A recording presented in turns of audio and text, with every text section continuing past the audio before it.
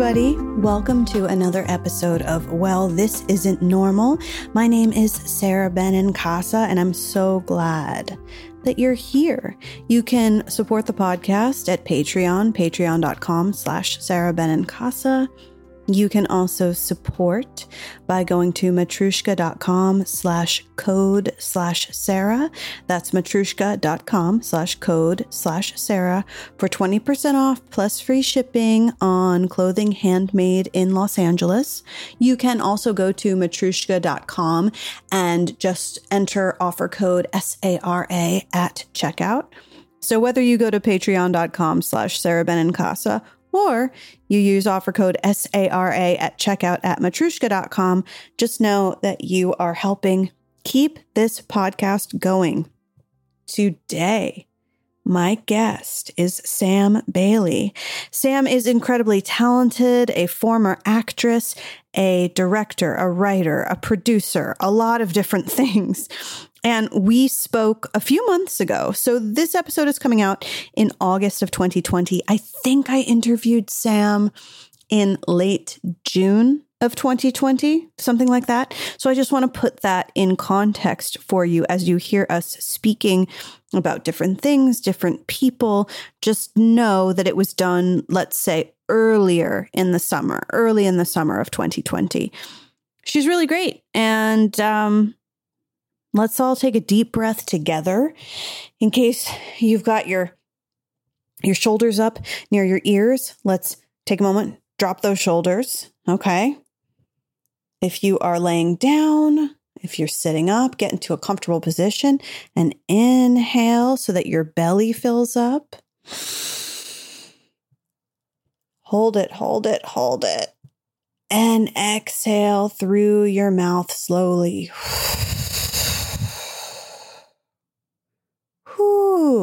Move your neck around a little bit if you're able and if that feels comfortable. Let's do another deep breath. If it feels comfortable for you, if it's possible for you, let's breathe in slowly and fill that belly up. And let's hold a little bit and make sure that when you exhale slowly through your mouth, you're dropping your shoulders even more. All right. Get ready to fall in love with Sam Bailey. We had a long conversation because I just found her to be so much fun, and I can't wait for you to get to know more about her as well. I'll talk to you when our conversation is done. Hey, everybody. I'm really excited to be here on a beautiful gray Los Angeles morning, which is my favorite kind of Los Angeles morning, with writer, producer, storyteller, probably more things, Sam Bailey. Hi, Sam. Hi, how are you, Sarah? I'm doing well. How are you? I am, I'm like so particular now when people ask me how I'm doing, right? Because it's like, well, it's complex because, very layered. Right now is, I would say one of the reasons that to share something with you that I didn't when we were chatting earlier, as you formulate your multi-layered response, I'm sure, is that, I called the show, Well, This Isn't Normal, because everybody's version of normal is different. So I thought it would be interesting to, when chatting, like ostensibly, Well, This Isn't Normal works as a title during the pandemic. But I think that where it becomes something that we kind of dig into and interrogate, which I wanted, is when we look at the fact that everybody's normal is different, and that has especially come up in conversations during the current anti-racist revolution, which has gained steam and a lot of public attention. Because what I have found myself hearing and watching are stories of people saying, these videos that you see, these stories you see shared on Instagram, these tales on podcasts, these speeches, Black people are sharing stories that are normal. So it might not seem normal to me as a white woman watching, going, wow, look at it. People are really speaking up. Perhaps the speaking up in this way, getting perhaps the spotlight is not normal, but the stories and the storytelling is normal because Black people have been telling these stories for a very long time. Yeah. Yeah. I mean, so I guess in saying all that, I guess I can say that like I am today, right now, in this moment, like, okay, I'm safe. I'm healthy. I have the luxury of being able to shelter at home without it being like I don't have babies, all that stuff. Like I'm very much like I only have to take care of myself through this. So that's been good, or as good as it can be lately. But yeah, there has been this like weird, almost like distrust to the amount of people speaking up and out about this. I live downtown, and the first day of the riots, the first night of the riots, I couldn't hear anything because my windows don't face the street, but I just like felt something was like electric in the air. And so I went outside, or I went downstairs, and I go downstairs, and there's the standoff between the cops and the protesters were right outside my door. And I like walk out, and they're all in like riot gear. And there was a part of me that I'm like, oh, you should be afraid of this. This should feel not normal. And then I remember like 4 years ago when like Philando Castile was killed and Mike Brown, and I was on Lakeshore Drive when we shut down Lakeshore Drive, and it was us against the cops. I remember being there again. I was like, oh, this feels like Groundhog's Day. Like this actually doesn't feel scary. This actually doesn't feel new. And so I just like went and got cigarettes and came back home. Like that's, like how I felt like, oh, okay, this is what it is. And that's been weird. That's been weird too, to be like, oh, it feels like there's something going on, but not really being able to fully trust it yet. And also to know that it's going to be such a long journey. And so I feel like there's people being like, okay, we fixed things in the last week. People made statements and and now it's back to normal. And I'm very much like, it's really not back to normal. Like I really can't kind of go back to business as usual.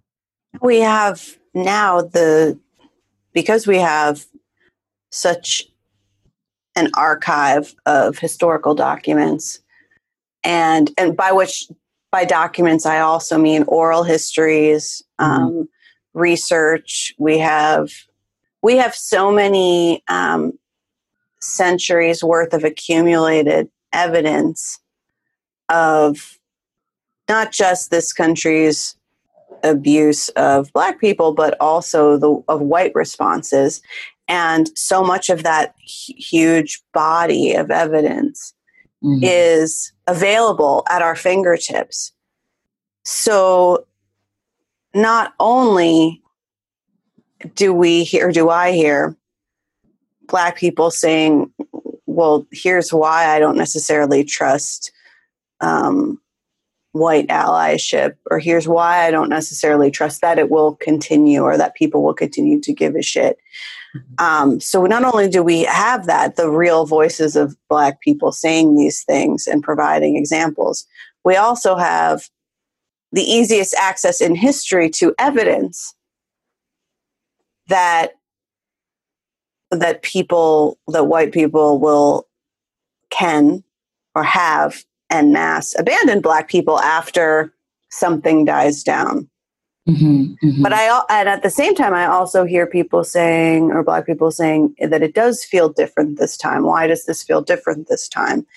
And this kind of guarded hope, as well as heartbreak and rage and sadness and so many different things. I mean, when you talk about feeling something in the air, I do wonder if we can feel other people's energy and emotions, because that's a lot of energy where you are.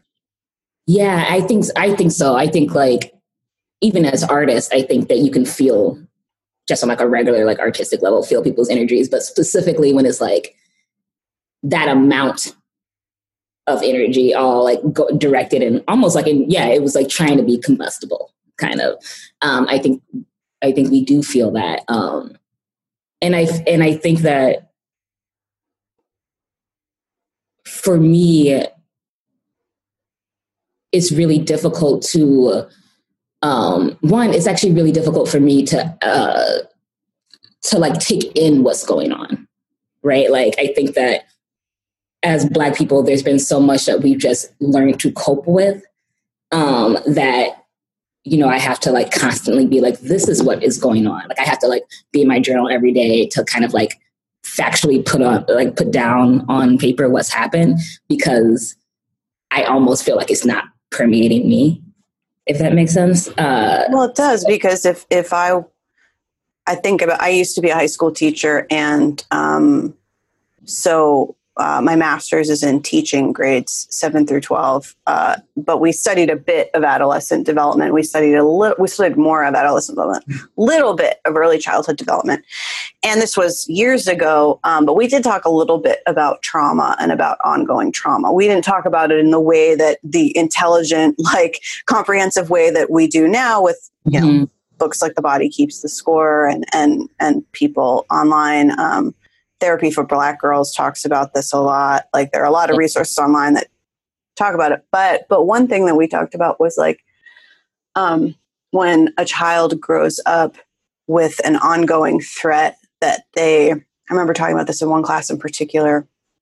When they grow up with an ongoing threat in the home or not feeling safe in the home, the shield that they have to build up can also interfere with other things. Now, in our case, we were talking about interferences with learning and creation of learning differences, because if you've been in training since you were an infant to have a shield up with perception, your brain has formed that way. So it's going to necessarily lead to some issues with learning and with social interaction in the classroom. That was regarding, you know, students. But the analogy here is like, if, as you said, you've, as a Black person, grown up having to deal with this and knowing it was there. I mean, why would your shield not strengthen itself at this point? You know, like, there has to be a little bit of a disconnect with the body and the experience, or else how could Sam go about her day? Oh yeah. I mean, like, and also, you know, working in very like white, very cis male spaces, we almost always have to do that. Separate ourselves from this, you know, like, they'll tell you that, oh, this is the way the business is done. So that, like, when the man talks down to you, that's not because you're a woman, that's just the way the business or that's not because you're a Black person, that's just the way the business is. And so you learn a way to like, to cope with that. You learn a way to like exist in that. And the only way to exist in that and continue to take that on is to separate yourself from your body, from your mind, to like, which is horrible, because I actually feel like I need all of those to do my job well. To put it in context, by the way, for everybody who's listening, Sam is the creator of the Gotham-nominated web series You're So Talented, and co-creator of the Emmy-nominated web series Brown Girls. And she has directed for the television set, as well as Facebook Watches Loosely Exactly Nicole, which I mentioned because I have Nicole Byer's memoir with, well, not memoir. Why did I call it a memoir? It's a thirst trap, beautiful coffee table book of body inclusivity and positivity and utter madness. It's amazing. Oh, I should get that. I've been on the coffee table book like thing right now. I have a lot. It's really great. And right next to the Rihanna book that I Yes. Sam was included in the Roots 100 Most Influential African Americans of 2018, Forbes 30 Under 30 Class of 2018, and New City's Film 50 list in 2016, 2018, and 2019. I throw all of that bio stuff at you, and you have the kindest publicist, by the way, who's like lovely. Hi, Sarah. Shout out to Sarah Coakley. But delightful human with a really good list of clients. Whenever a publicist has a specifically curated list of only cool people, I'm like, interesting. I like it. I was like, it's so dope. I mean, we don't need to be out here like advertising for Sarah, but the fact that she is like out here really supporting like Black queer artists and Black female artists and brown artists and Muslim artists, the people that normally wouldn't have that type of platform, I think is really dope. So. Yeah, it didn't go unnoticed. I looked at her site and I was like, oh, I see. Oh, I was like, I see. Oh, okay. I was like, I like her. Because we can actually tie it in. I think it is relevant here because in this industry, in what I'll call Hollywood, but broadly speaking, also get into. We'll also refer to book publishing as well. So I'm an author. I mean, I've adapted a couple of my books, and therefore, like in a few years of my life, I've had. Not consecutive, have had that amazing WGA health insurance, but what a dream. But like, you know, yeah, we're dealing with an industry that includes that requires us to depict ourselves as awesome. And so we do some of that work ourselves. And there are people who are highly skilled and have a ton of relationships, a la Sarah, whose job in part is that, and to get our work out in front of people. And so when we're dealing with an industry that's built on story, you are a storyteller, a story maker in various ways. That can lead to, like, it's not, this is not breaking news, an atmosphere based on artifice and on showboating. And there is a hierarchy that I've never worked in. I've never staffed or worked in a writer's room, but I certainly have listened to plenty of friends who've dealt with it. Yeah. There's one friend who said to me, a young Black woman who's a writer, who said to me the other day that she was exhausted, and she said working with all Gen X cis white dudes is ... interesting.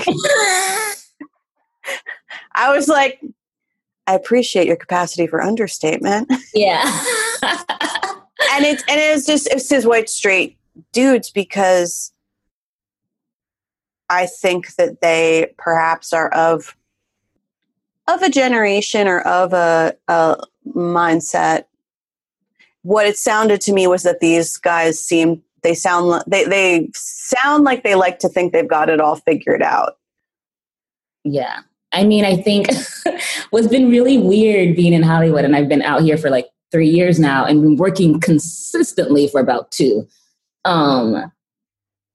is like how much people, well, there's a couple of things. One is like how much just like saying that you're the thing when you're like a straight white man allows you to become the thing, regardless of if you are able or capable. It's just like, you'll realize like, oh, I wonder how this person got their job, because they can't do the thing they've been hired to do. Right. Like there's so much of, as you say, like the artifice of like just acting the part until you, I guess, get the part. And wait, like Sam, for a second, just as a little act out a little moment for the audience. Let's pretend for just a second I'll be that guy, and you be the person interviewing me. Like, let's say that my name is Bradley. I was going to say Brad, bitch. Yes! Do you like how I said Bradley? Because I was like, he's really trying to deliver. Yeah, Bradley. Oh my God. I mean, do you want the real tea of the way these meetings go? They're like they're not asking you your capabilities. So it would be like, Brad, I see you made a YouTube video with your friends in college. Do you want to direct Star Wars? Like, that's what... Yeah. That's the conversation. Well, yeah, I mean, and the thing was, it was a challenge. I mean, it was a challenge because I was using an iPhone 5 at that time, which feels weird to say, bro, but I'm sorry, that was informal. I shouldn't have called you bro. I just feel a connection with you because we look the same. We went to Harvard. The same hat on, it's fine. It's great. We went to the same school. We have a lot of the same friends. And I also am looking forward to buying a house in Eagle Rock when I get this deal. Marrying my girlfriend, having a baby that I resent, and then getting divorced and taking it out on a writer's room. But yeah, I'd like to direct Star Wars, and then I'd like to do TV, because I feel like TV is like film now, Oh my God. I feel like Brad gets the job. Brad gets the job before he walks out. Not only does Brad get the job, Brad gets the job, and he gets like a year deal with Sony or something. Because they're like, this guy's a winner. He can do it. There's something about him. I don't know. It's just, I just like him. I see myself in him. Exactly. That's deep. Like that is it, because it's this soul level. Some people feel this like deep soul level feeling like I want to mentor you. There's something about. I was reading an interview the other day with somebody who is a very generous mentor to mentees, and was like, yeah, you just see him and you just feel like he's so, you just feel like he's like a young genius. You just see it. And they're talking about somebody where you're like, really? Okay, cool. Like, that's cool. That person seems rad, actually. That person doesn't describe themselves that way. Like this, it was interesting to hear this individual really projecting a lot of hopes and dreams and feelings about themselves onto this young person. And I realized in that moment, oh, that's how it works. Yeah, which is so weird because like, I feel like the business will tell you over and over and over again, it's the business until they want to use your art as a way of like connecting us. Oh, but this artist is a genius. I'm like, is he a genius? Because we're not doing genius stuff out here, right? Like I felt like I thought doing 2.5 Men. Like I thought that was the case. You know, like it's odd to me when they want to become an artist industry and when they want to be a business industry. Like, you know what I'm saying? It's very odd to me. And who gets to actually straddle that line, right? A lot of Black creators don't get to do both, don't get to get the benefit of the doubt when it comes to making or creating literally anything out here. Like it is such a fight to get to be the person at the top, to get to bring your own people on. And I'm very much, that to me, that's like very important to me. I'm not interested really in getting like plucked from Chicago and then put in a Hollywood system where I don't get to like work with the people that I think also help me get to where I am. And I don't think that's idealistic. I think that's we know that that's how it works because Spielberg works with his guys and so-and-so works with their guys and da-da-da. But they expect, I don't know what they expect. I know that like when I'm on set, it is the majority always older white men, always like insanely a lot more than it's very like unbalanced in that way. And also the amount of times I've had a woman, usually like one of the only women on set, pull me to the side and be like, I've been in the industry for 20 years, for 30 years, for 10 years, and you're the first female director I've ever seen. That's amazing. I've ever worked with. So it's like, that's always in the back of your head too, when I was like learning how to navigate, and I'm still learning how to navigate the system, but I'm also trying to be really like steadfast in what I think I need as a creator and prioritizing that. Like, I'm not really interested in making them feel better. Like, I'm great to collaborate and all that stuff, but like at a certain point, I just think that there needs to, I just think that we can choose to work with people who are kinder and gentler. And I'm like, if I'm going to work with men of a certain age, of a certain privilege, you know, they have to be gentlemen, I think. And if they're not, I'm not really out here trying to make them feel better about their lives.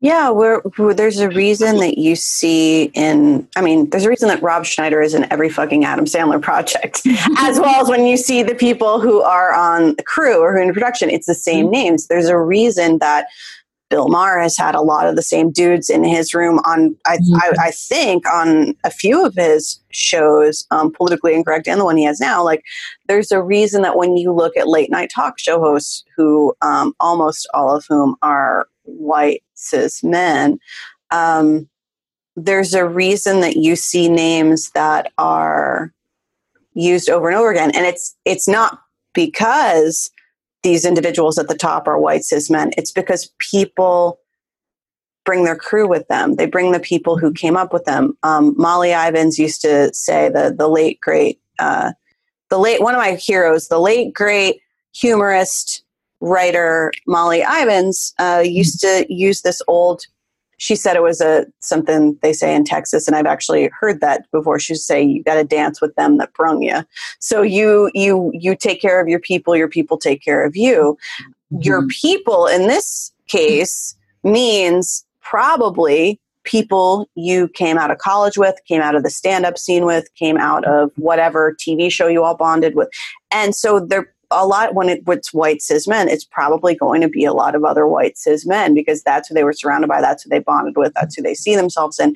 And if they're going to give somebody else a shot, it's probably going to be somebody who, to the earlier point, reminds me of me. Mm-hmm. Yeah. Yeah. And I think that like, that's not an issue if that was if that was just it, right? But the issue, it is very complex. The idea is that like, that only becomes an issue when only white men are allowed to progress in the system, because then they bring all white men into the system and now the system's white. There's like a farm team system. It's like baseball and it's white. So, and then maybe once in a while they, somebody else gets to penetrate that. But so what we're talking about here is not just about, it is, of course, about being the only woman director somebody's worked with, because that's huge.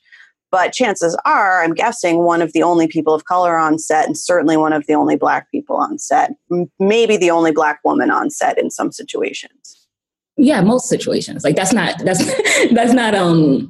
you're not being like hyperbolic when you say that. Like, often I am. And every now and then you get Black women in like head of wardrobe and makeup. And they're fucking stellar at it. But like in terms of who's on set all the time and like, or anyone like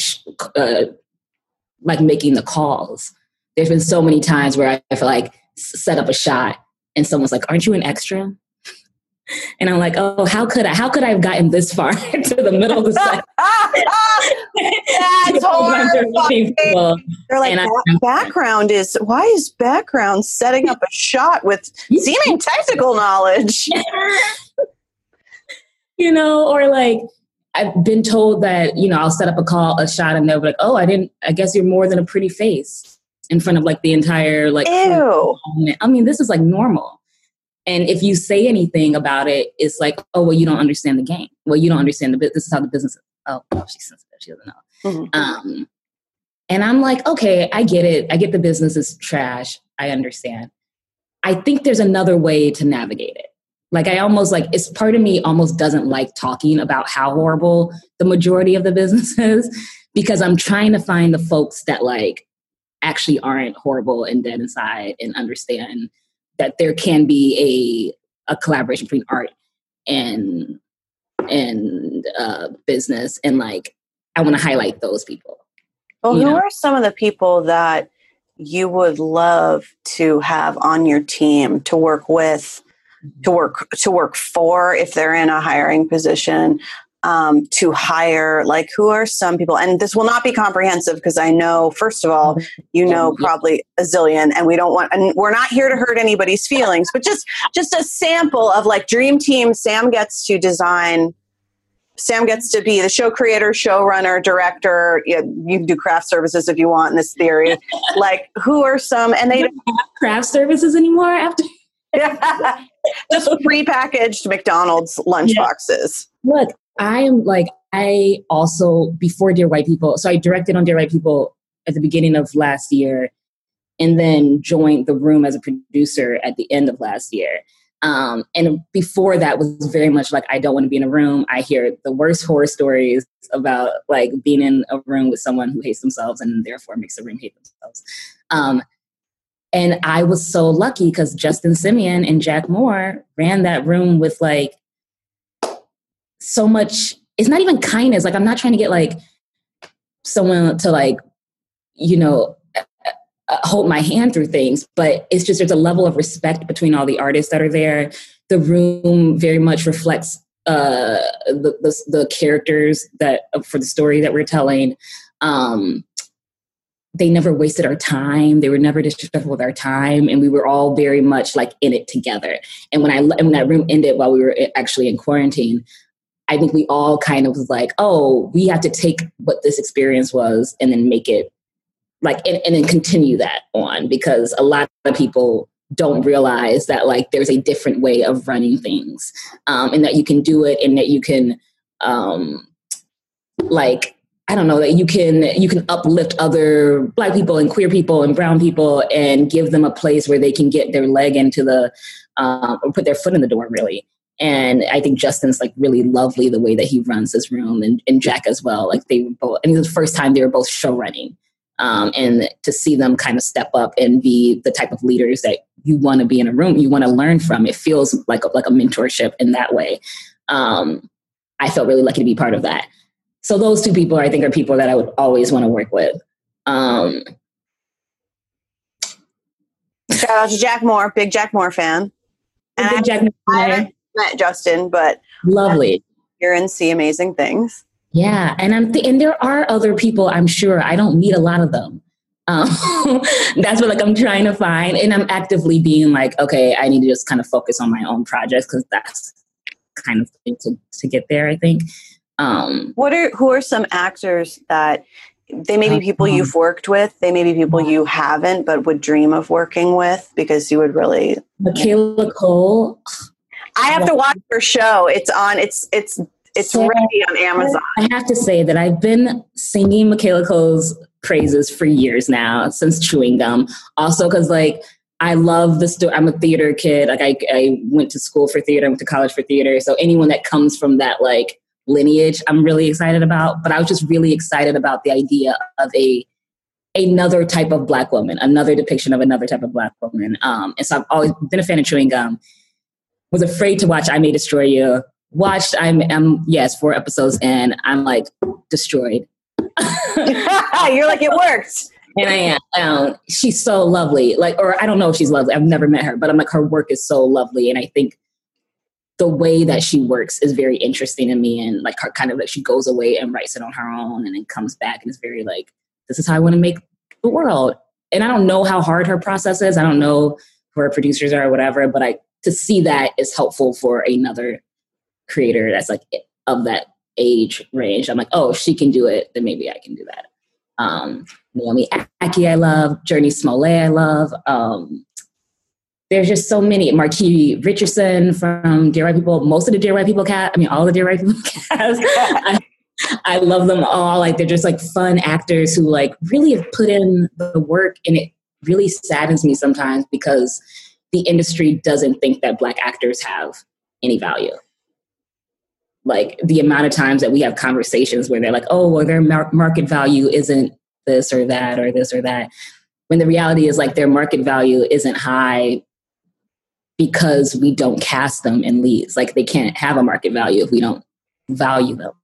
And I think that's been one of the many issues with being out here. It's oh yeah, I want to tell stories that are diverse in the makeup, but probably will always center a Black woman around the age that I am at whatever point that I'm writing and stuff. And so it's really hard sometimes when you're I have to fight to get a Black woman that might look like me, dark skinned Black woman, 30, 29, any of that. And it's hard because the industry doesn't care about them. So fighting to tell those stories is really, is a difficult fight. I think about, yeah. Oh, go ahead. Oh, well, I was going to say that it's the only fight now that I'm willing kind of to have. I'm there's so many different fights, and I'm I'll fight for us in that way because I think it's really important. And I stopped acting because there were no roles for Black women of that age, and once I realized that I could create them, I was oh, that's my calling. So I kind of have to. That's got to be my fight out here. I've been thinking about this recently. It's something I've thought about over the years and talked about with one of our past guests, Valerie Harvey, who's at Mohawk _make. Is she at underscore? I don't know. Mohawk makeup on Instagram. But we had a long conversation. It was a 2-hour episode, which was too long, but it was really interesting and really fun for me to have the conversation. People tend to drop off listening at a certain point. But anyway, the point is, she's a Black woman. She was born, and we've been friends for many years, and she was born in Panama, and then as an infant was brought to sunny Alabama, and then grew up in South Los Angeles. And she's a hair and makeup artist. She's brilliant. And I'm struck time and time again that Black hair and makeup artists are expected to do everybody. They have to be able to do everybody. They don't have the luxury of shying away. If they're I can't do a 1A curl, if that's even a curl. I can't do it. It's the curl pattern.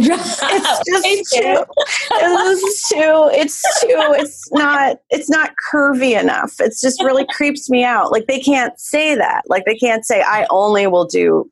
Could you imagine that when I was like, oh, I can't like white people? It's too weird. Yeah.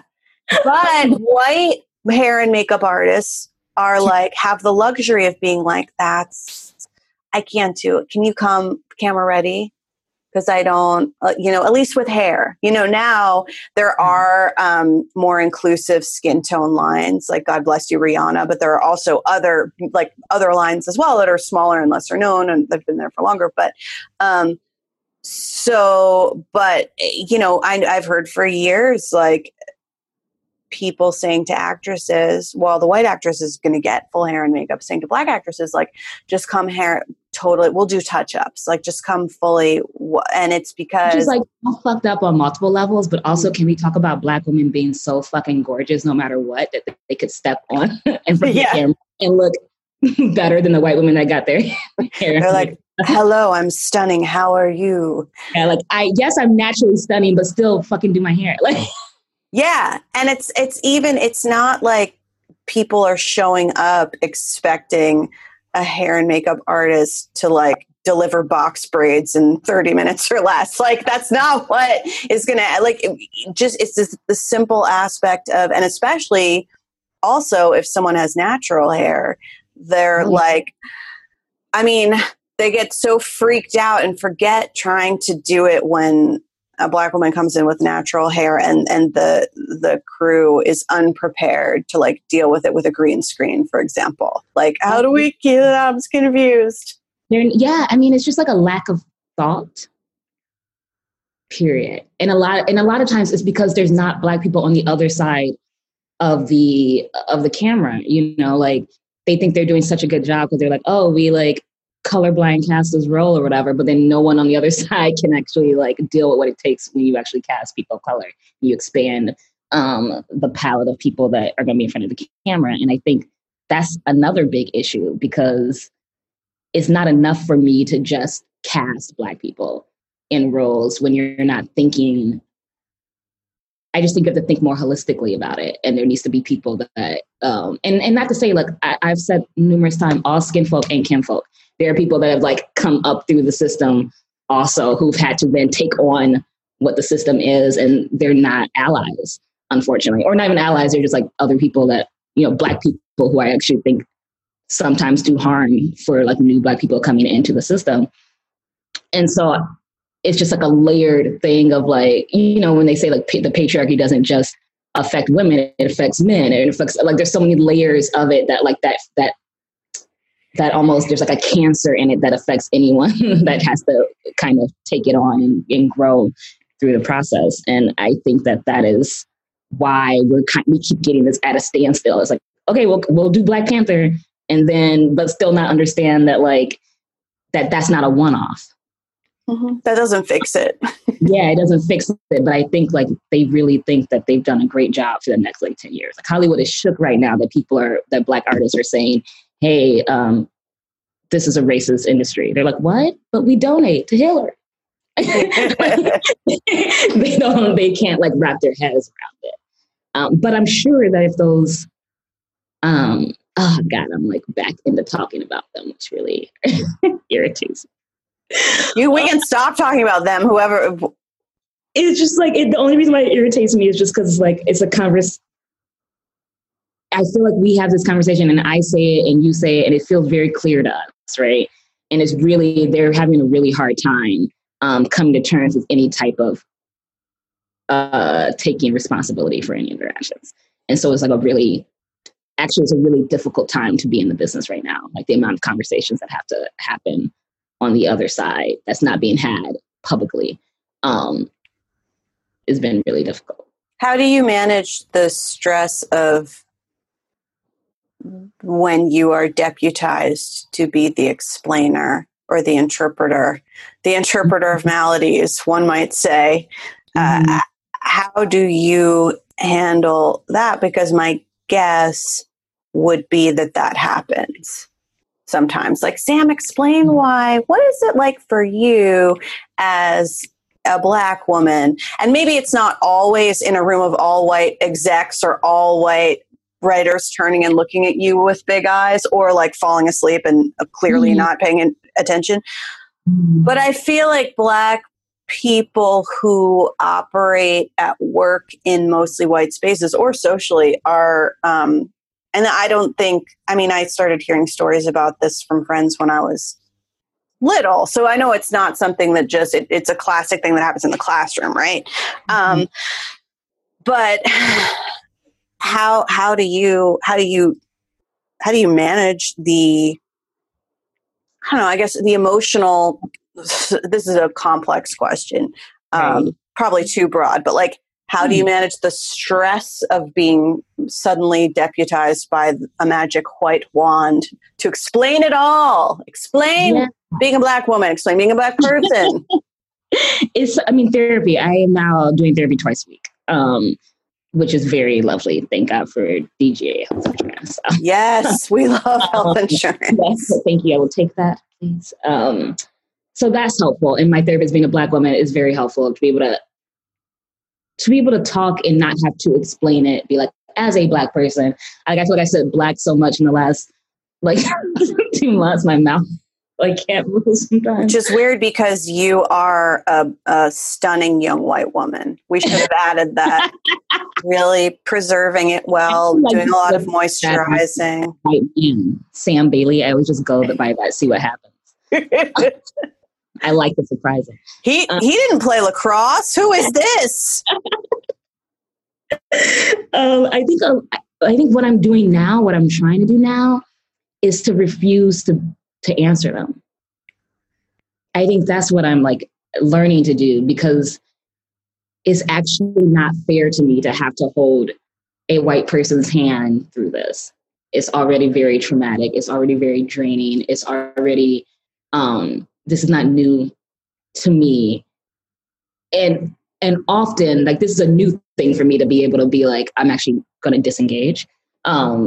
Often I would be like, well, it's okay. Or try to there was a producer who cried on a Zoom call with me, this white man. And I was just and I get it. I think he's truly is real for him. He doesn't understand what's going on, and there's these emotions, and he's crying. But I'm I can't take that on. And I think you should probably talk to your therapist, right? I think that's the best that I can do is to not engage, because how the audacity is kind of how I feel. The audacity to ask me to explain this to you. The audacity to have me hold your hand through my most torturous moments so that you understand the gravity of the situation. That's insane to me, that we're asked to do that. It's just now becoming insane to me. I think before I was just oh, this is just part of it. And now I'm it's not. I'm drawing a line. You just maybe won't get it in contact with me for weeks when that's the case, because I don't think it's fair to us to have to do that. And I need all the energy that I can to be there for my community and to be there for myself, I think. What are some steps that you take every day to take care of yourself? And I know we don't always hit all of the ideal things every day. I'm, for example, looking at a list right now that's okay, I'm going to try to drink 80 ounces of water and got to take Prozac, did meditation, sweeping and vacuuming, all of those, because am I going to do all those things? No, but I'm going to do some of them. So what, for you in an ideal day, what do you try to do to take care of yourself? Ideally, I don't look at my phone in the morning. I don't read the news in the morning. I do on my best days, I wake up, I turn on music, and then I'll make a cup of coffee. I've been buying all these pour over sets and matcha things. Your hair is gorgeous. Oh, thank you. It's huge right now. It's all, I just took it down, listeners. It's all brushed out right now. So it's 2B curls. Actually, thank you for asking. So I'm sort of like, I would say like, probably like a 3A, 3B, like somewhere between like a Zendaya and like a Halle Berry, which makes me feel really connected to this conversation. So I can understand, I really get it. Sarah Jones does these characters. Have you seen her? Wait, let me look at this because I want to see. She's been doing these things on Instagram, which are really great. And she does these characters where they talk about, at listeners, by the way, she's a wonderful theater artist, and you've seen her on the TV and the such, and she's a producer and she's a Tony winner.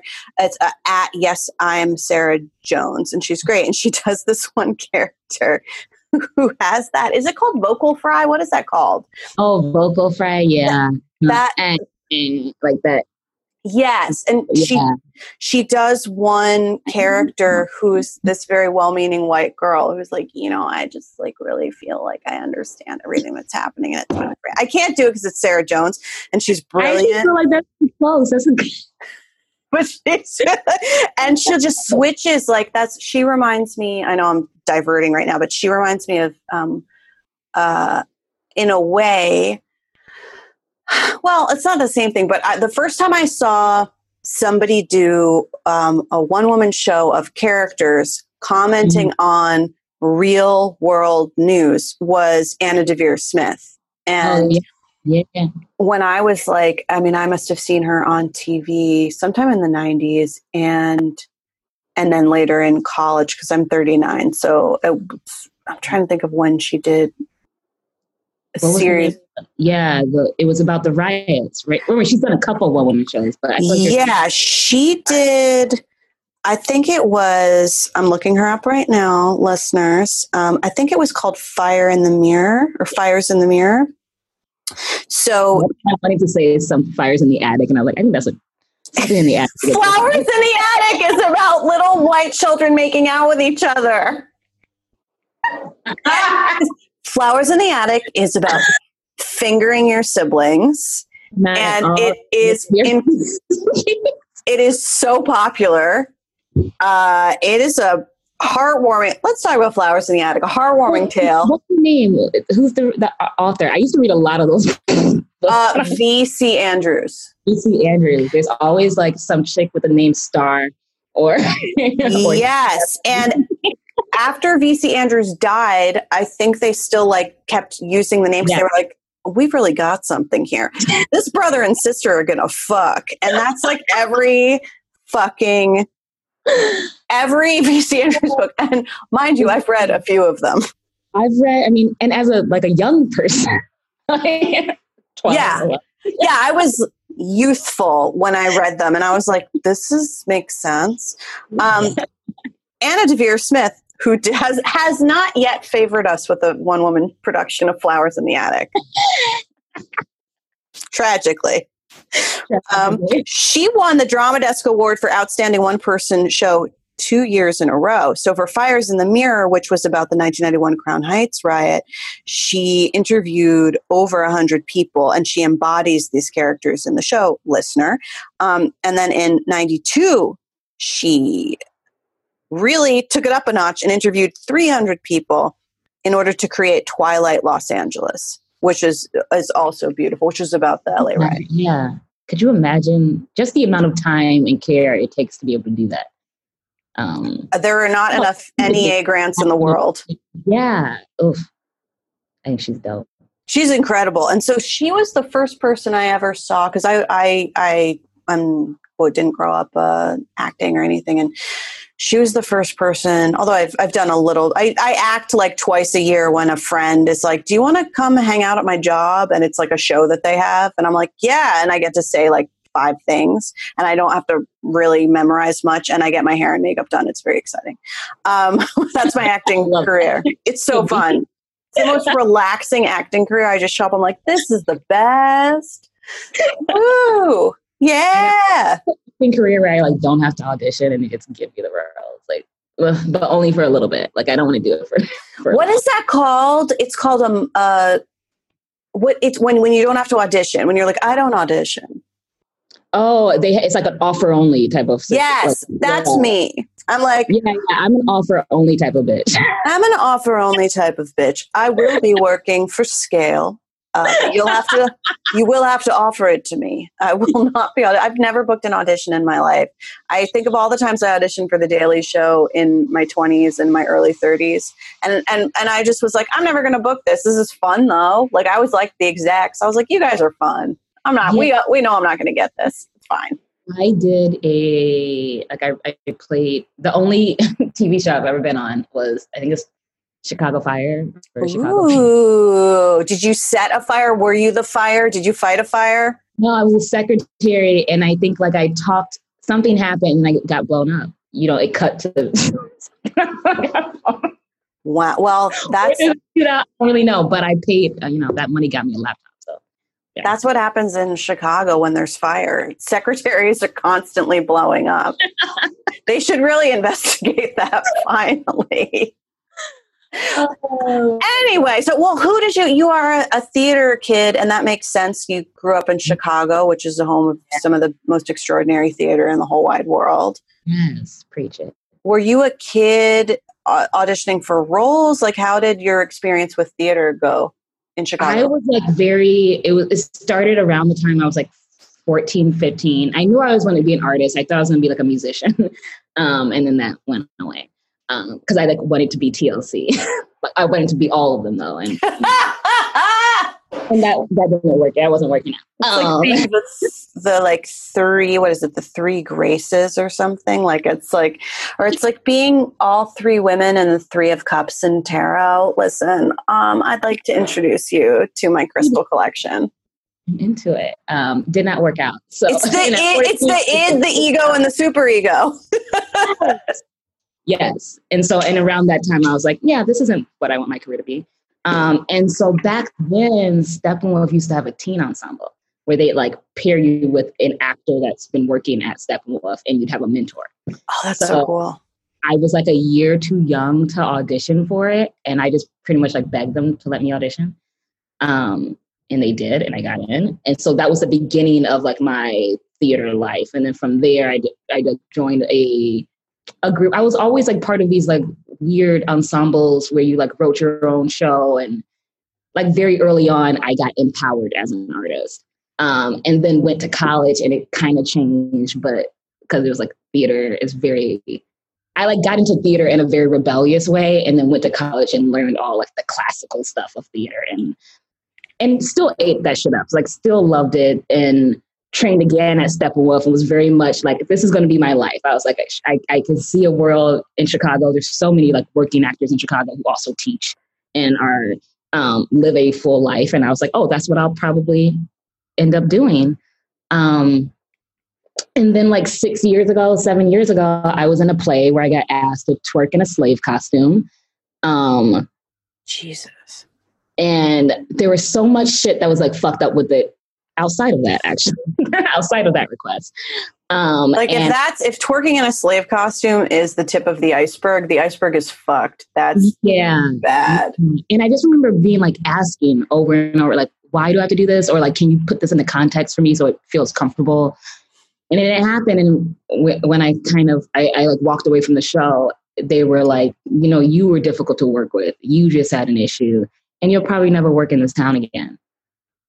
Which broke my heart also because like Chicago theater is full of like, there's big houses, there's Steppenwolf, there's Goodman, there's Looking Glass, but it's also full of a lot of small houses of people who think they're important. Like because the community is so tight like that. And after that was the last play I did or the second to last play I did. And then I started doing You're So Talented and it changed like the trajectory of my life. But what was good about my theater background and having all of that is that I like over and over and over again learned about character, learned about story, learned about how I would like an ensemble to act or carry themselves, which is how I carry like my crew. My crew acts as like an ensemble on set, So that was like things I wouldn't give up. But theater in Chicago, I both loved it and it broke my heart over and over and over again. And I think a lot of it broke my heart because I'm a Black woman and fitting into that wasn't easy. Well, it feels like the story of the last straw in a passionate but ultimately poisonous relationship. Mm-hmm. That story that you just told feels like the stories that you hear when somebody explains to you why they finally walked away. Yeah. Yeah. And I'm like the kind of person, or particularly back then, it was really hard for me to walk away from. I considered like my relationship with theater an abusive relationship. It was you work so much for so long for no money, and you make yourself think that it's okay because this is the hustle and this is what it is. And a lot of times there are predators that kind of lurk in those type of communities because they know that people are passionate about it, or they know people like are desperate to a certain extent, particularly with actors, to get a role, to be good, to get validation. And then those kind of people grow and fester and I think take advantage of that. And that I've had great experience in theater, and I've also had, for every great experience, I feel like I've had 3 horrible experiences. Or been close to it and seen it and like all that shit that you're just like, oh, I don't know what it is. I think anything with a structure that's hierarchical, that is patriarchal, ends up getting tainted in some way. Like the power, people like get off on power and they get off on fucking with people. But there are really a lot of danger and harm, which I think is obviously reprehensible. And the predation that occurs is not just sexual in nature, is not just, not just in terms of somebody being covered up as a physical abuser, a sexual harasser, a molester, a rapist, these things that often make headlines. It's also, there's an economic predation about it. There's the idea that you should feel lucky that you're getting paid at all to do this. You're not laying brick. That's fucked up.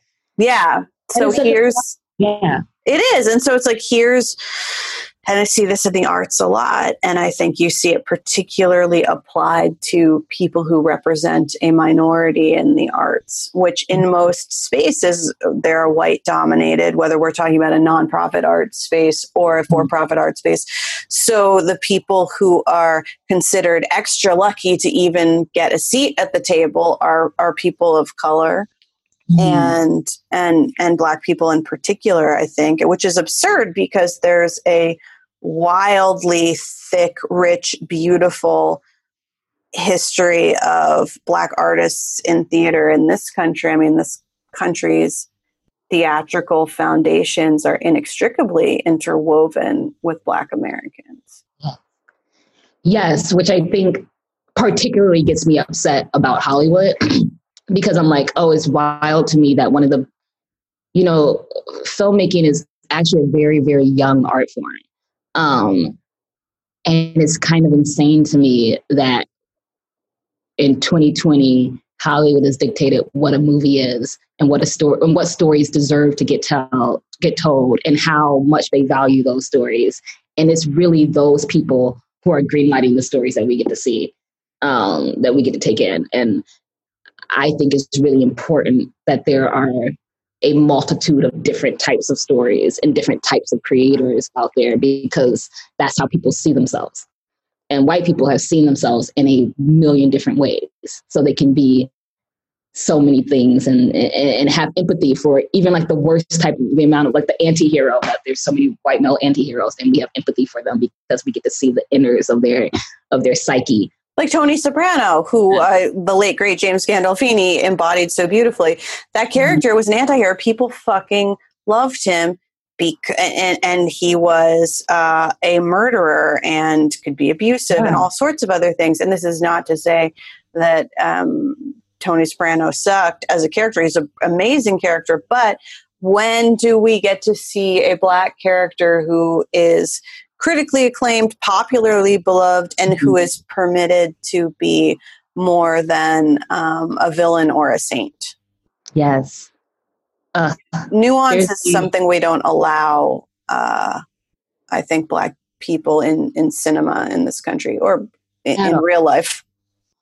Yeah, at all. And it's interesting you said the villain and the saint thing. There's a filmmaker, Kathleen Collins, who she wrote the book, Whatever Happened to Interracial Love, which was released by her daughter after she died. But she was one of the first Black filmmakers to make a feature.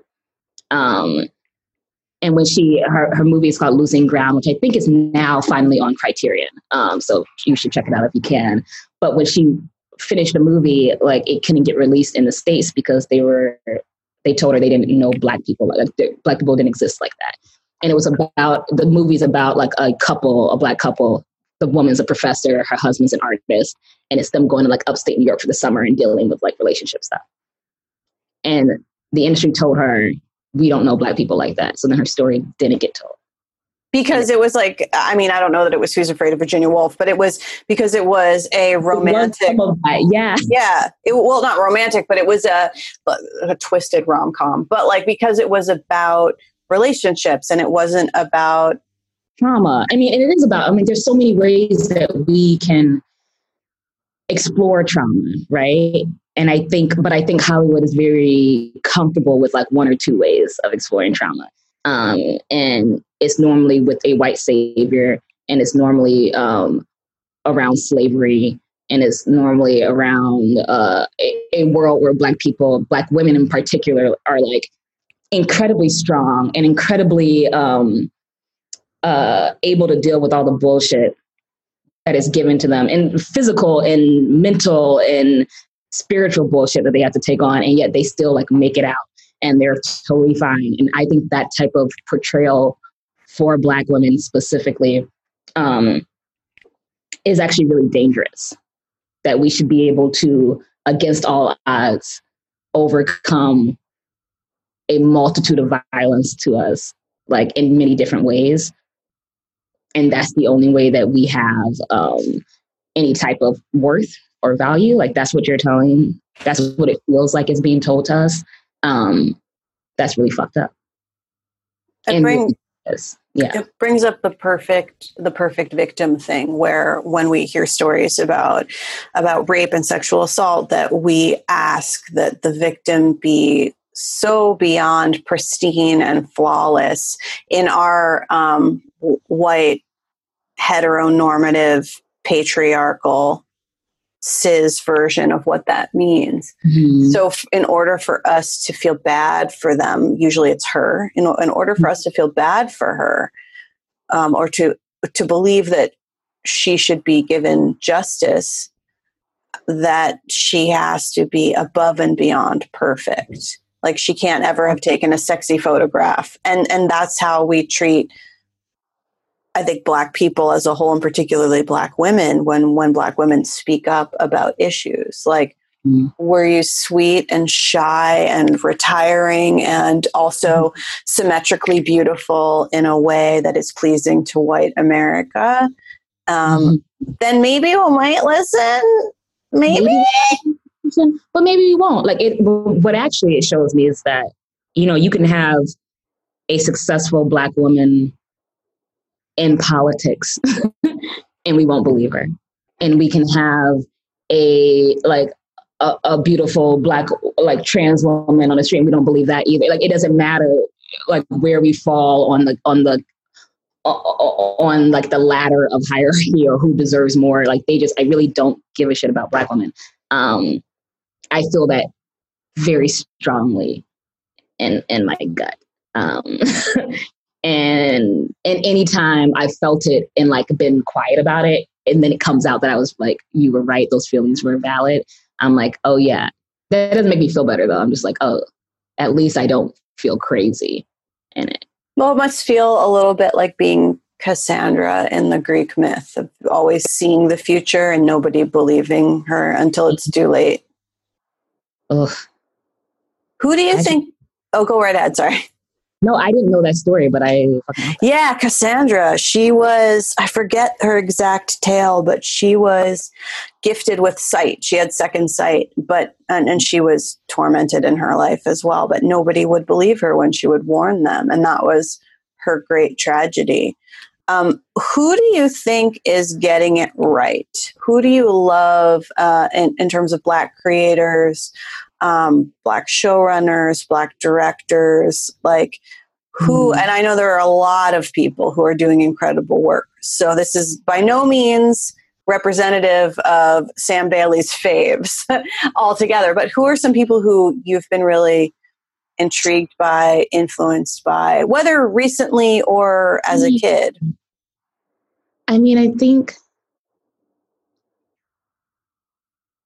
there's actually like a little group of filmmakers that I was really, before I like was doing You're So Talented, but was becoming interested in filmmaking, that I really fucked with. And that those people were like Janisca Bravo, who did Lemon, and she did the movie based off that Twitter story. That yes, I can't wait to see it. Yeah, I'm very excited to see that. I think she's very interesting as a creator and an artist. Terrence Nance, who did Random Acts of Flyness, like that entire show, everyone's had their hands in there, I think is great. Shaka King, who did Newlyweds. I remember watching a movie about these like pothead black couple in New York, and I was like, oh, how come we have more of those movies? Like, that's great. I'm so happy this exists. So I think like any artist, particularly any Black artist that like dares to be themselves during this time is that's very attractive to me. Kathleen Collins was one of those. I like read so many of her letters, and she had so much. I think there was like a level of anger of not being seen before. And she died in her 40s too of cancer. So she died before people like started loving her books and found her scripts and stuff like that. And I think,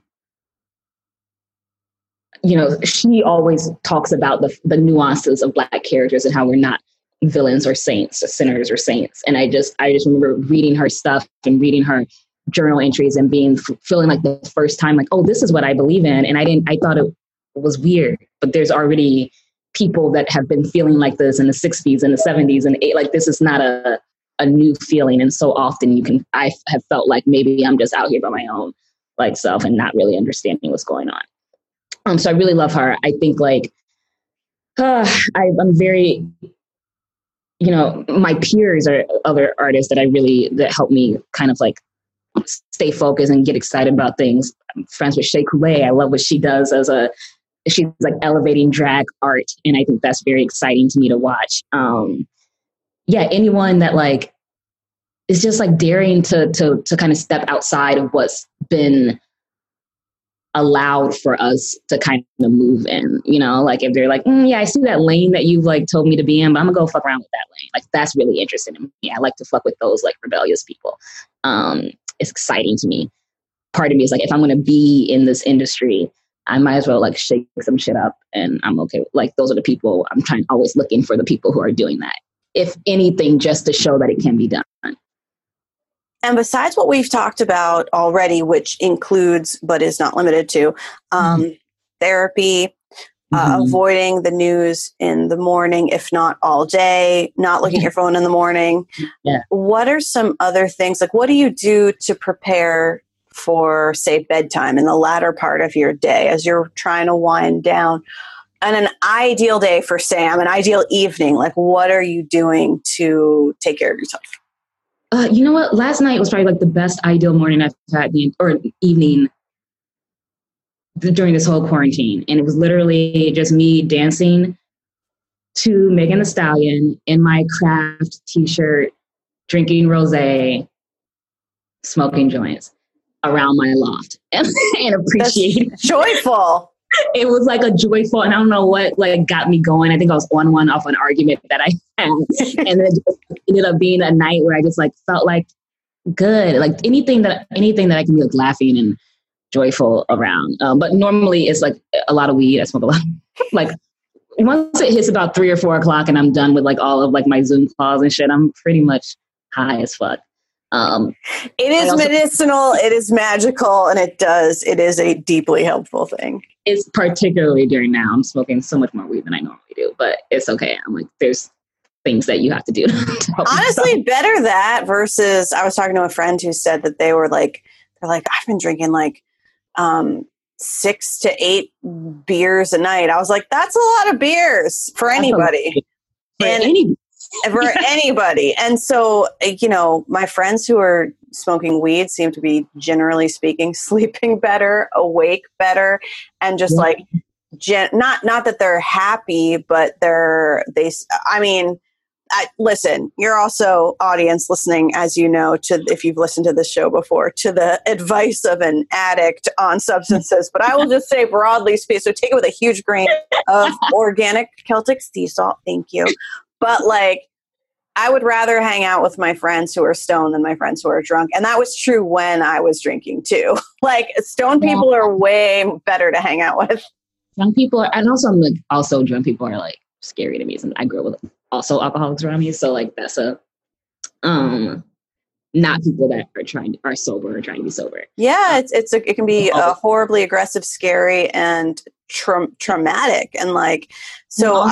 You know that is in you a little bit, which I know that like being locked in a place for months at a time, I have to be like really active about having different things than drinking tequila or something like that. Like I have to make sure I have other options around me because it's a slippery slope for me as well. Oh, I find it with food and spending, food and debting. I absolutely find that too. Like the stuff that you grew up with being shown was a way to numb out or to self-soothe. And of course, we say a lot in addiction circles, it works until it doesn't. And when you're a child in that environment, you see it stop working. You're very early on. You become conscious of, that's not working. There's trouble here. There's stress because of this. So I have to be very conscious of that. And that's something that just had therapy yesterday. And this is a time that calls for us to be extra vigilant, not hyper vigilant in the way that we are when we come out of traumatic experiences, but extra vigilant for ourselves. That's one reason I love talking to people about how they take care of themselves, because I think that there are others who are listening who appreciate it. And like dancing, also how joyful dancing around a beautiful loft, which is, I'll just say, is not cheap, ladies and gentlemen, in case you were under the impression that you have rented with your abundance that is self-created through your creative work. Like that is a joyful act. I mean, what a wonderful, wonderful thing. It was, thank you. And I think it's important to have those moments to be like, okay, like we were talking earlier, I moved in the middle of, or right before the pandemic. Yes, I forgot to ask you about that. Oh my God. Yeah, no, it's fine. But I'll give the quick story, which is that like we moved in, and my whole thing was that I lived with roommates in Silver Lake, and I've never really lived by myself anyway. I've kind of been like this vagabond that's always had like a bag, haven't had shit, But I thought I was going to be filming a movie this year. So I wanted to make sure I had my own space leading up to that. Come to find out, we plan and God laughs. But still, you deserve your own space. Yeah. So I came in here and I had nothing, no furniture or anything like that. And now I'm at a place where I'm like, oh, now I have all this stuff. And you start to feel guilty about that. I don't know. It's wrapped up in a lot of emotions because I think this might be the first safe place I've had in my entire life, and I'm 31 years old right now, and I'm like feeling that. And when things feel like super crazy or chaotic, I think I try to remind myself of the safe place I've created for myself. Also, I will say, in terms of just like how we are coping, I'm like fiery. I get really heated sometimes easily and like can quickly move on to like one thing to the next thing. And I'm learning now with my therapist of trying to find time to pause in between things, to separate yourself so that you're not spiraling into things, like sometimes I'll be like back in the day in the room, I'd be like in the room, and then I'd be on a call with other producers, and then I'd be back in the room, and then I was pissed off because of that and the quarantine was happening. And then I would just spiral, and I'm like, Sam, you can actually take a day before you respond to that email. You can actually take like more than a day, and just giving yourself the space, I think, to not have to be at anyone's beck and call. If you can, if that's within your career to be able to do that, has helped me exponentially. Yeah, because when we approach a career in survival mode, where you had to respond right away in order to protect yourself. And when we carry that out, it conveys messages that we don't intend, like I'm always available to you. And it also, and then of course, if you're in a situation where you're dealing with people who automatically assume that you're always available to them, then you're inadvertently playing into their narrative about that. And also, by the end of the day, you're running on fumes. And so your adrenal glands alone are exhausted. Oh, yeah. Yeah. And then that's when I'm like slipping and I'm not having fun. And I'm like chain smoking cigarettes, which I've been stopping since we've been in quarantine. But like, I know that that's my trigger. It's like anytime I feel like I'm going to call, white men are my trigger, actually. I'm sorry. That's just the most appropriate thing I've ever heard. That's so appropriate for like. Can that be your memoir title? If it's White Men Are My Trigger. People, I mean, right now, during the gold rush of the publishing industry being like, wait, Black books sell? I feel like now is the time to sell your book proposal, White Men Are My Trigger. A frank conversation about race. About Jack Moore. Exactly, about Jack Moore. And Jack will be like, oh my God. I know. That's exactly. So sorry. Do you want to talk about it? That's a great Jack impression. Thank you. Jack, by the way, if you're listening, Jack Moore is a delightful human who's extremely tall and comes to us from Ohio. Very Midwestern. Very and just emerged from a Catholic womb, literally and figuratively, in Ohio, to come be an out bisexual writer, producer, showrunner in Los Angeles. This is how much we love you. That always cracks me up so much that Jack's like working on Dear White People. Like in a seat of power too. No, but he's actually, people should that's what I have good white people in my life. And I think if other white people need to figure out how to be better, they should just talk to them and not talk to me, like figure it out. Go talk to Jack, go talk to Sarah, go talk to figure it out that way, Yeah, I think it's good to have. And that's something that there's obviously people have conversations, and I understand debating the validity of white fragility and Robin DiAngelo, working and being paid significantly as a anti-racism trainer in mostly white spaces.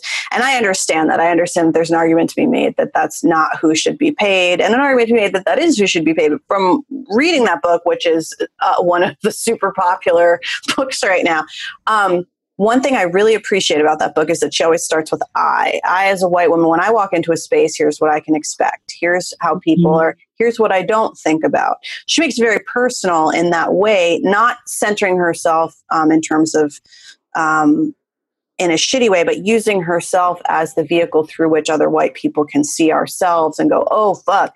And one point that she makes that I've heard plenty of Black women make as well is like, when I ask my Black friend or my Latinx friend, is this appropriate?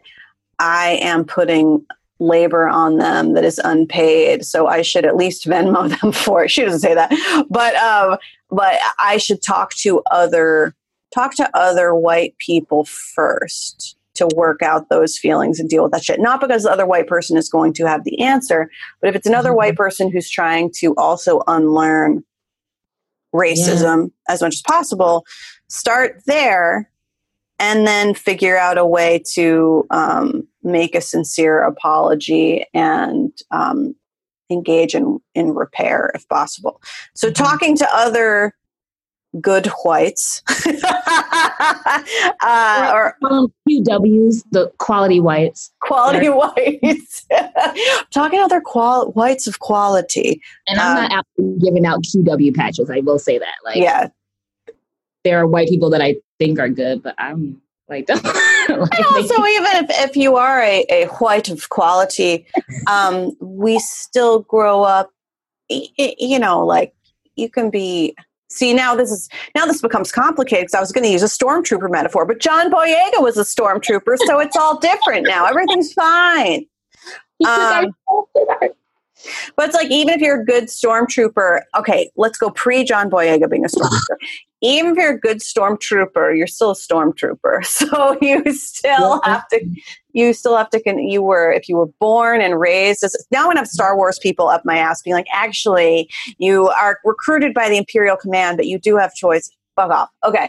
So, you know, as much as I try, or my friends try to be whites of quality, that is a lifelong commitment. That's not something that, and nobody gives you a trophy. There's no trophy. No, though I think that there are some men in the industry who are like working for a trophy. They're trying to get a trophy. They are. I see it with some men who are, and not all men. If you're a man who's a feminist and you're committed to intersectionality, that's a beautiful thing. And this is not about you, but you can tell. And some of you men listening know who these men I'm talking about are. You can just tell they're in the space when it becomes performative because they want like pussy, like you can tell, or they want accolades. And you know what's so fucked up is that like I'm just thinking of, I had someone tell me a story about this. A white actor that won't be named, but like has a thing for like Black women, and you go to their house and they have like how to eat out pussy books or like feminist books like everywhere, and you're just like, okay, I get it. You're a feminist. You're woke.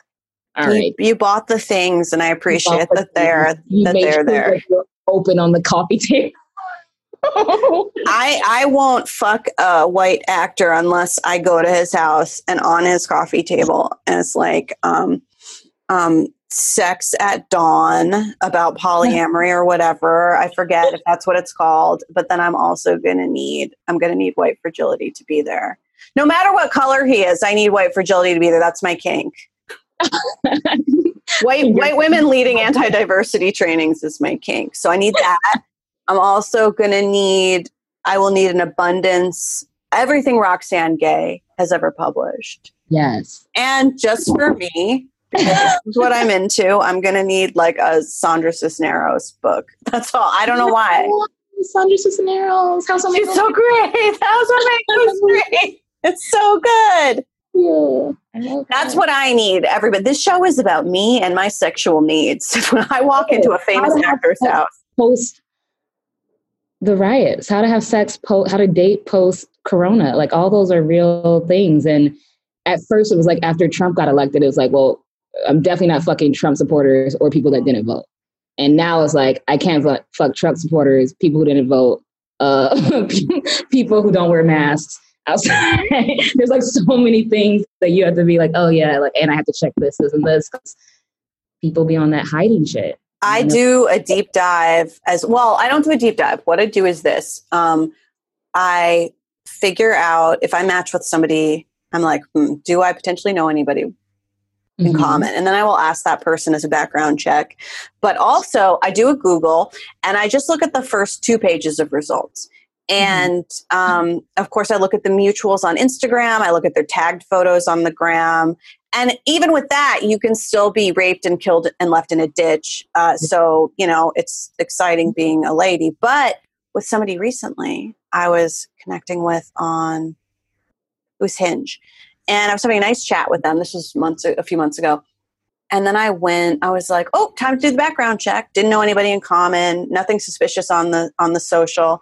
So, but on the first 2 pages of Google results, this is somebody who had been ejected from their industry, and they were an athlete, and so not permitted to compete in the Olympics because they had been accused by somebody who filled out all the forms and sent all the forms to all the official places of in their 30s having sex, so legally the statutory rape, with somebody who was 14 and 15, who was in their industry, who was in their sport, and then threatening them about talking about it. And so this is the person with whom I've had some nice conversations over the past week. And I was late. You got to do it early. You got to do it the first time you feel interested in the chat. After there's a little bit of a chat, you have to do the Google early. So I just stopped responding, shall we say. Yeah, I mean, as you have to. I like it. So I'm like, if people Google me, they can Google me, because what I say in interviews is pretty much the way I speak. Like I'm not really good at like changing my tone and stuff like that.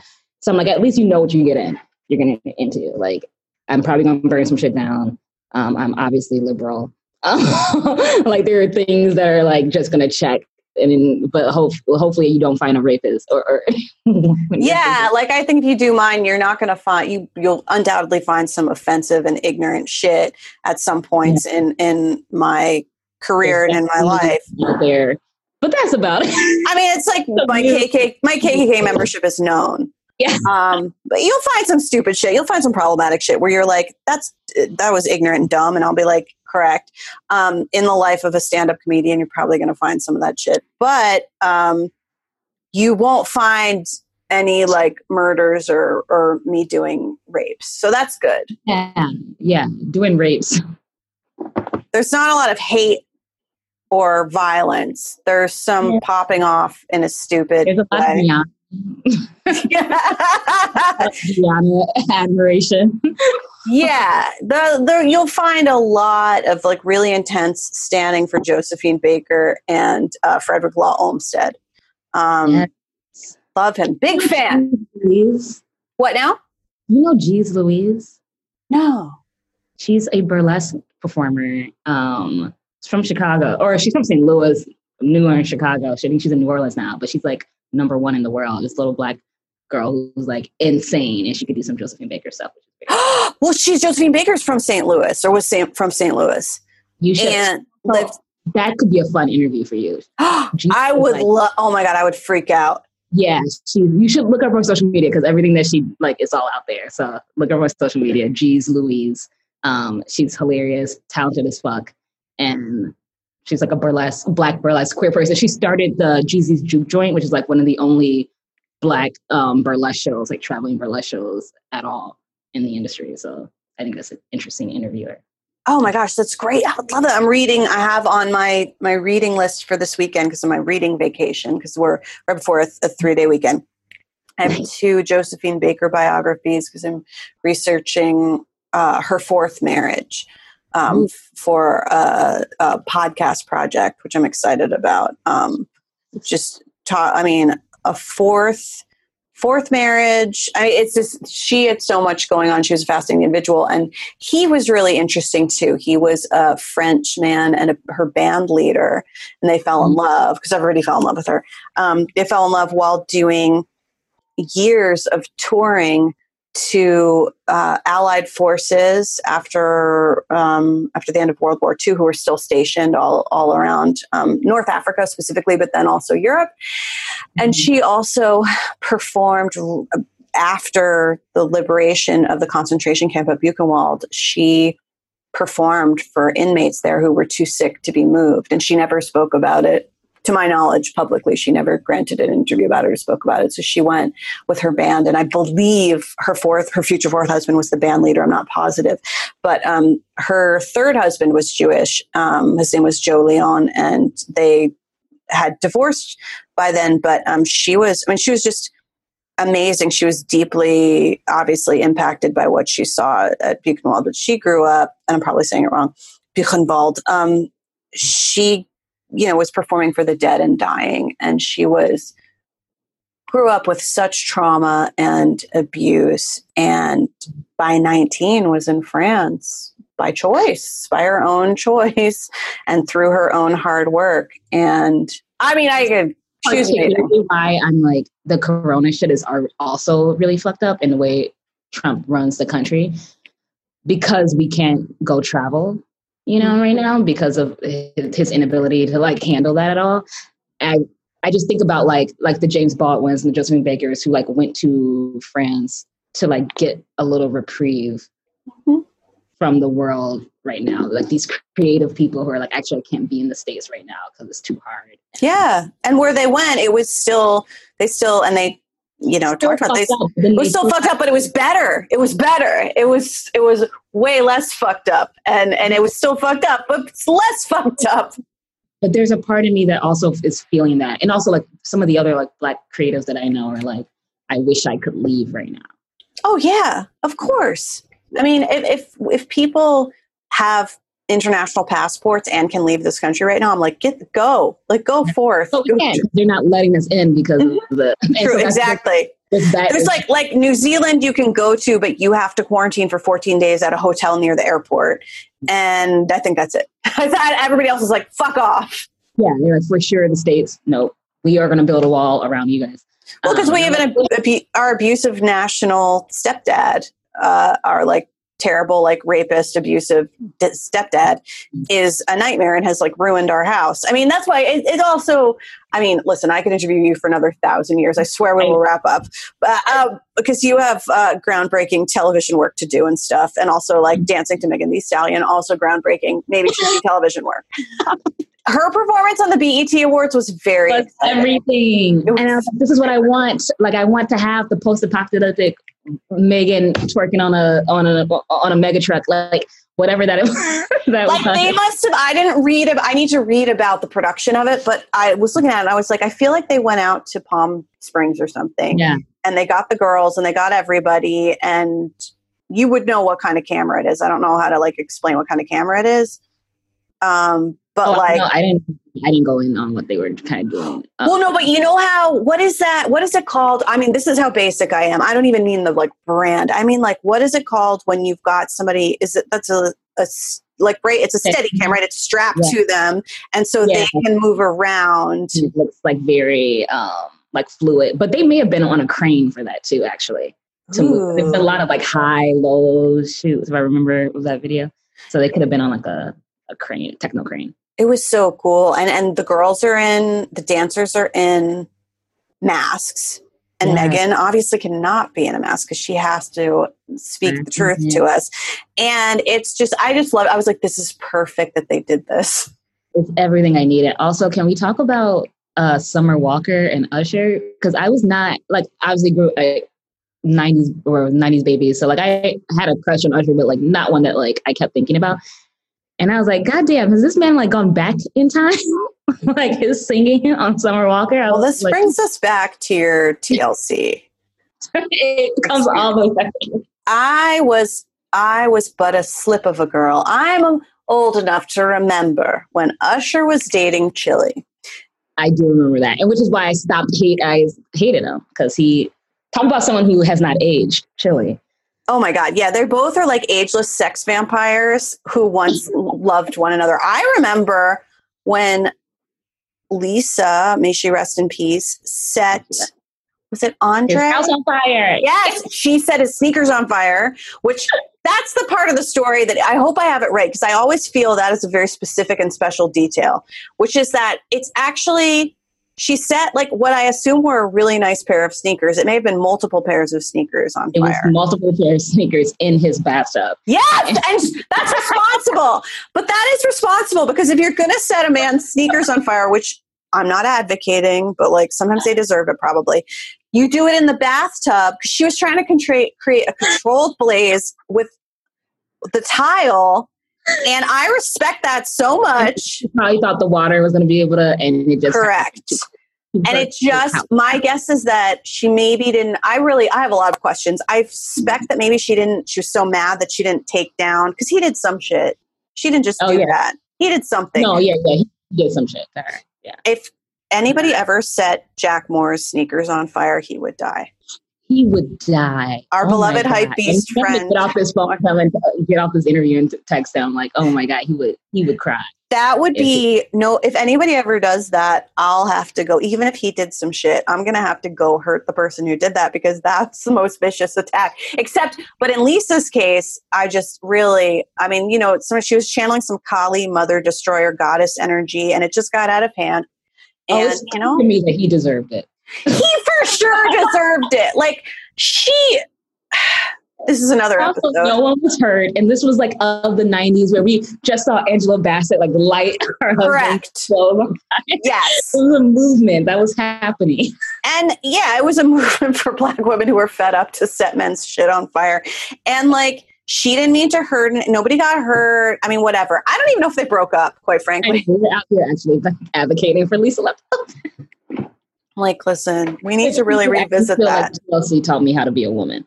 She said, in every way, shape, or form. Like the music was everything to me back then. I was definitely a TLC girl. Oh, they were so wonderful and educational too. What they did in the Waterfalls video, talking about HIV/AIDS at the time I mean, there were other. Also, I think Tisha Campbell plays the mom in the Waterfalls video. I'm looking this up right now. That's not you guys. Who is in that? Somebody famous. There's like an older Black woman in it, and there's a man in one who plays like the drug dealer that kills her son. Yes, because Tisha Campbell was too young at that time. But who was it? I can't remember what the name of that actress is, but I understand she does look like Tisha Campbell. But I don't think she is. Oh my God, who is it? It was because it was somebody as a little kid. Okay, so this would have. I wasn't that little. I should know this. It was the year of our Lord, 1995. I was 14 years of age. Bokeem Woodbine is in it? There, yeah. Bokeem Woodbine is in it. Holy shit. He's the guy that kills the kid. Oh my. That video is so epic. Why are there so many plot points? That video is so involved. Was it Gabrielle Brown? All right, well, now I have to go be insane and go on a deep dive of who the fuck was in this fucking, because when I was 14, I just remember being blown away and being like, Bokeem Woodbine is incapable of not being in important things or doing important work from the ground up. And particularly back then, I feel like the 90s was such a particular time in cinema where there was like Black actors getting to do multiple movies. So like he was huge back then. Oh yeah, still huge. He's like, I guess, you know. But that's like amazing to me. I didn't know that. That's always wild. Yeah, the 90s were. I feel like I was 6 years old at that time, Sarah, and I knew. Wow. Oh. Wow. Well, I'm watching it 20 times a day. You were destined to. I mean, you were destined to be. P.S. I'm fully scrolling through the fucking. The fucking I'm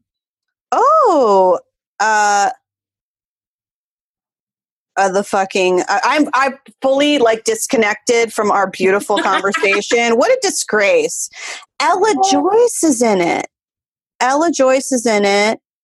TLC had to force L.A. Reid to get the budget for the music video, which was filmed at Universal Studios Hollywood from June 8th to 9th, 1995. Oh my God, you guys, I'm out of control right now and I need to calm down. Anyway, I'm sorry. I really now I'm like, I need to read all about this. Where are the history podcasts? Maybe my morning will be just TLC music. Yeah, I'm allegedly supposed to like work, but I'm really going to need to focus on, at the end of the video, the young man involved with drug gangs appears in ghost form. This is a really well-written Wikipedia entry. It's like the Wikipedia page is as long as like in the movie. Oh, you know who it was? It was, okay. Ella Joyce was on Rock, which was a really fun sitcom that I enjoyed wholeheartedly as a youth. And so I knew I recognized her, but Tisha Campbell would have been like a baby then. Yeah. Anyway, we've had a journey. Oh, Tisha Campbell, I rewatched two musicals, School Days, and she's in it, and she's great. She's so good. Great. But also, why am I freaked about the plant? Little Shop of Horrors. Yeah. Give her all her due. She incredibly talented, and she deserves as much of a career as she wants, longer, whatever the fuck she wants, she deserves it. Yeah, she's super. This is a Tisha Campbell Stan podcast. This is a Lisa Lopez tribute affirmation podcast. May we all currently, are we not right now seeing a revolution in which Black people are setting ablaze the sneakers of the white man in a bathtub? It's an awkward metaphor. It feels that way, particularly for those Blacks that grew up in the 90s who remember that. I think it is etched into our skin, in our heads, in our brain of Angela, of Lisa, and therefore we now know we have the tools to combat racism, and it includes fire and shoes. And the story is not, because the media story was, oh my gosh, Lisa Lopez set the house on fire. She's so crazy. But the real story is, what the shit did he do? And also look at how she tried to do it safely. And that's a corollary. That is how we must look at media today. Let us focus on what the shit he did. What's the real story? The way they handled Lisa in the beginning is fake news.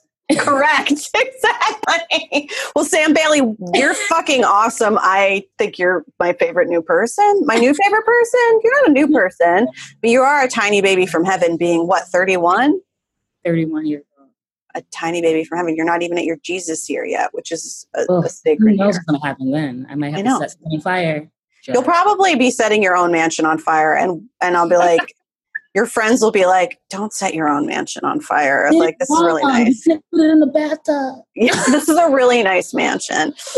Where can humans see more of your work and follow you online if you're into social media? If not, like, I just would love for them to see your web series and various other things. Thank you. Right now, I'm not on social media. I decided to take a break in December. And very healthy. Break. But every now and then I go on You're So Talented's Twitter to see what's going on. So you can see You're So Talented is still on Vimeo, YouTube, or just Google You're So Talented. It's up there. Brown Girls, Google it. It's up there for free.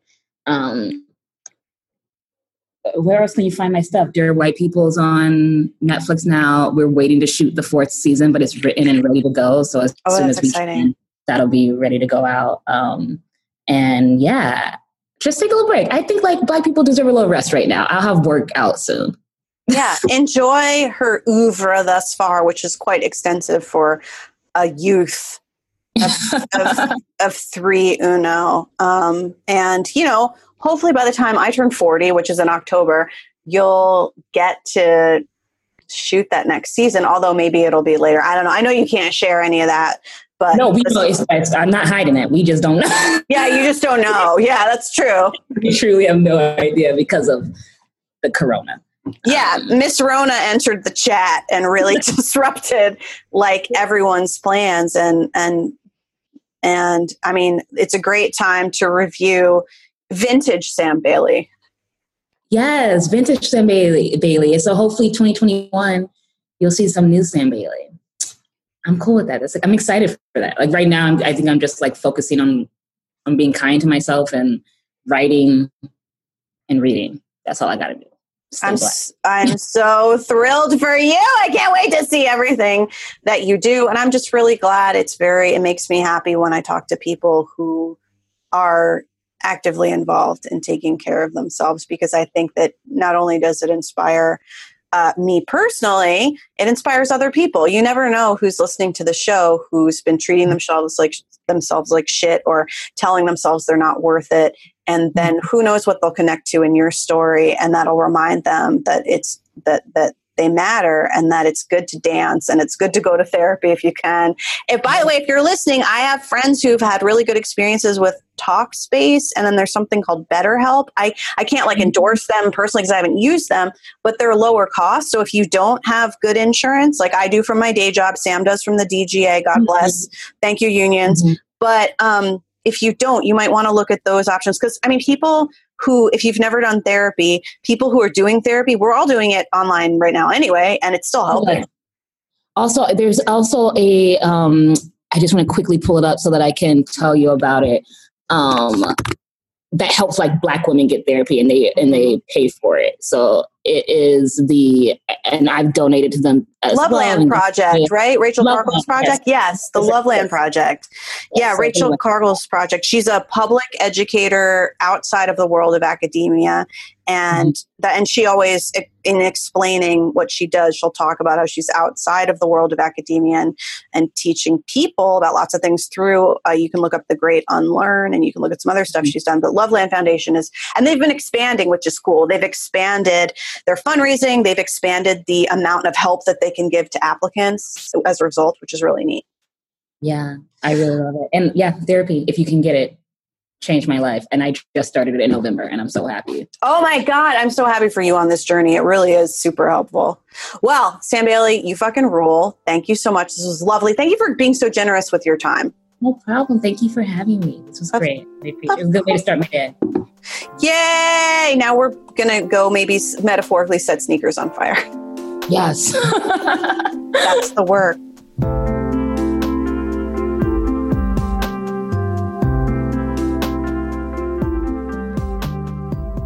And that was my interview with Sam Bailey. Get to know Sam's work. Check out Dear White People. And look for what Sam creates in future. I know I will be doing that. I'm very excited to see more of what she does. I hope you are doing okay. It's okay if you're not doing great. It's okay if you're not doing well. It's okay if you're just kind of doing okay. You know what? It's okay if you're doing shitty too. These are fucked up times, my friends.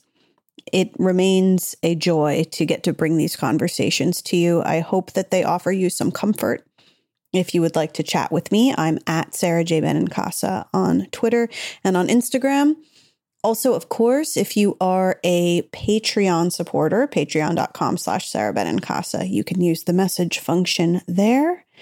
And also, if you become a subscriber, you get a semi-weekly newsletter from me. Sometimes now it's going to be videos. Sometimes it's something written. Just about what's going on with some recommendations for things you might enjoy listening to, reading, eating, doing, etc. to keep yourself busy and entertained and hopefully a bit relaxed during this time. Thank you so much for being here. Take good care. I'll talk to you next time.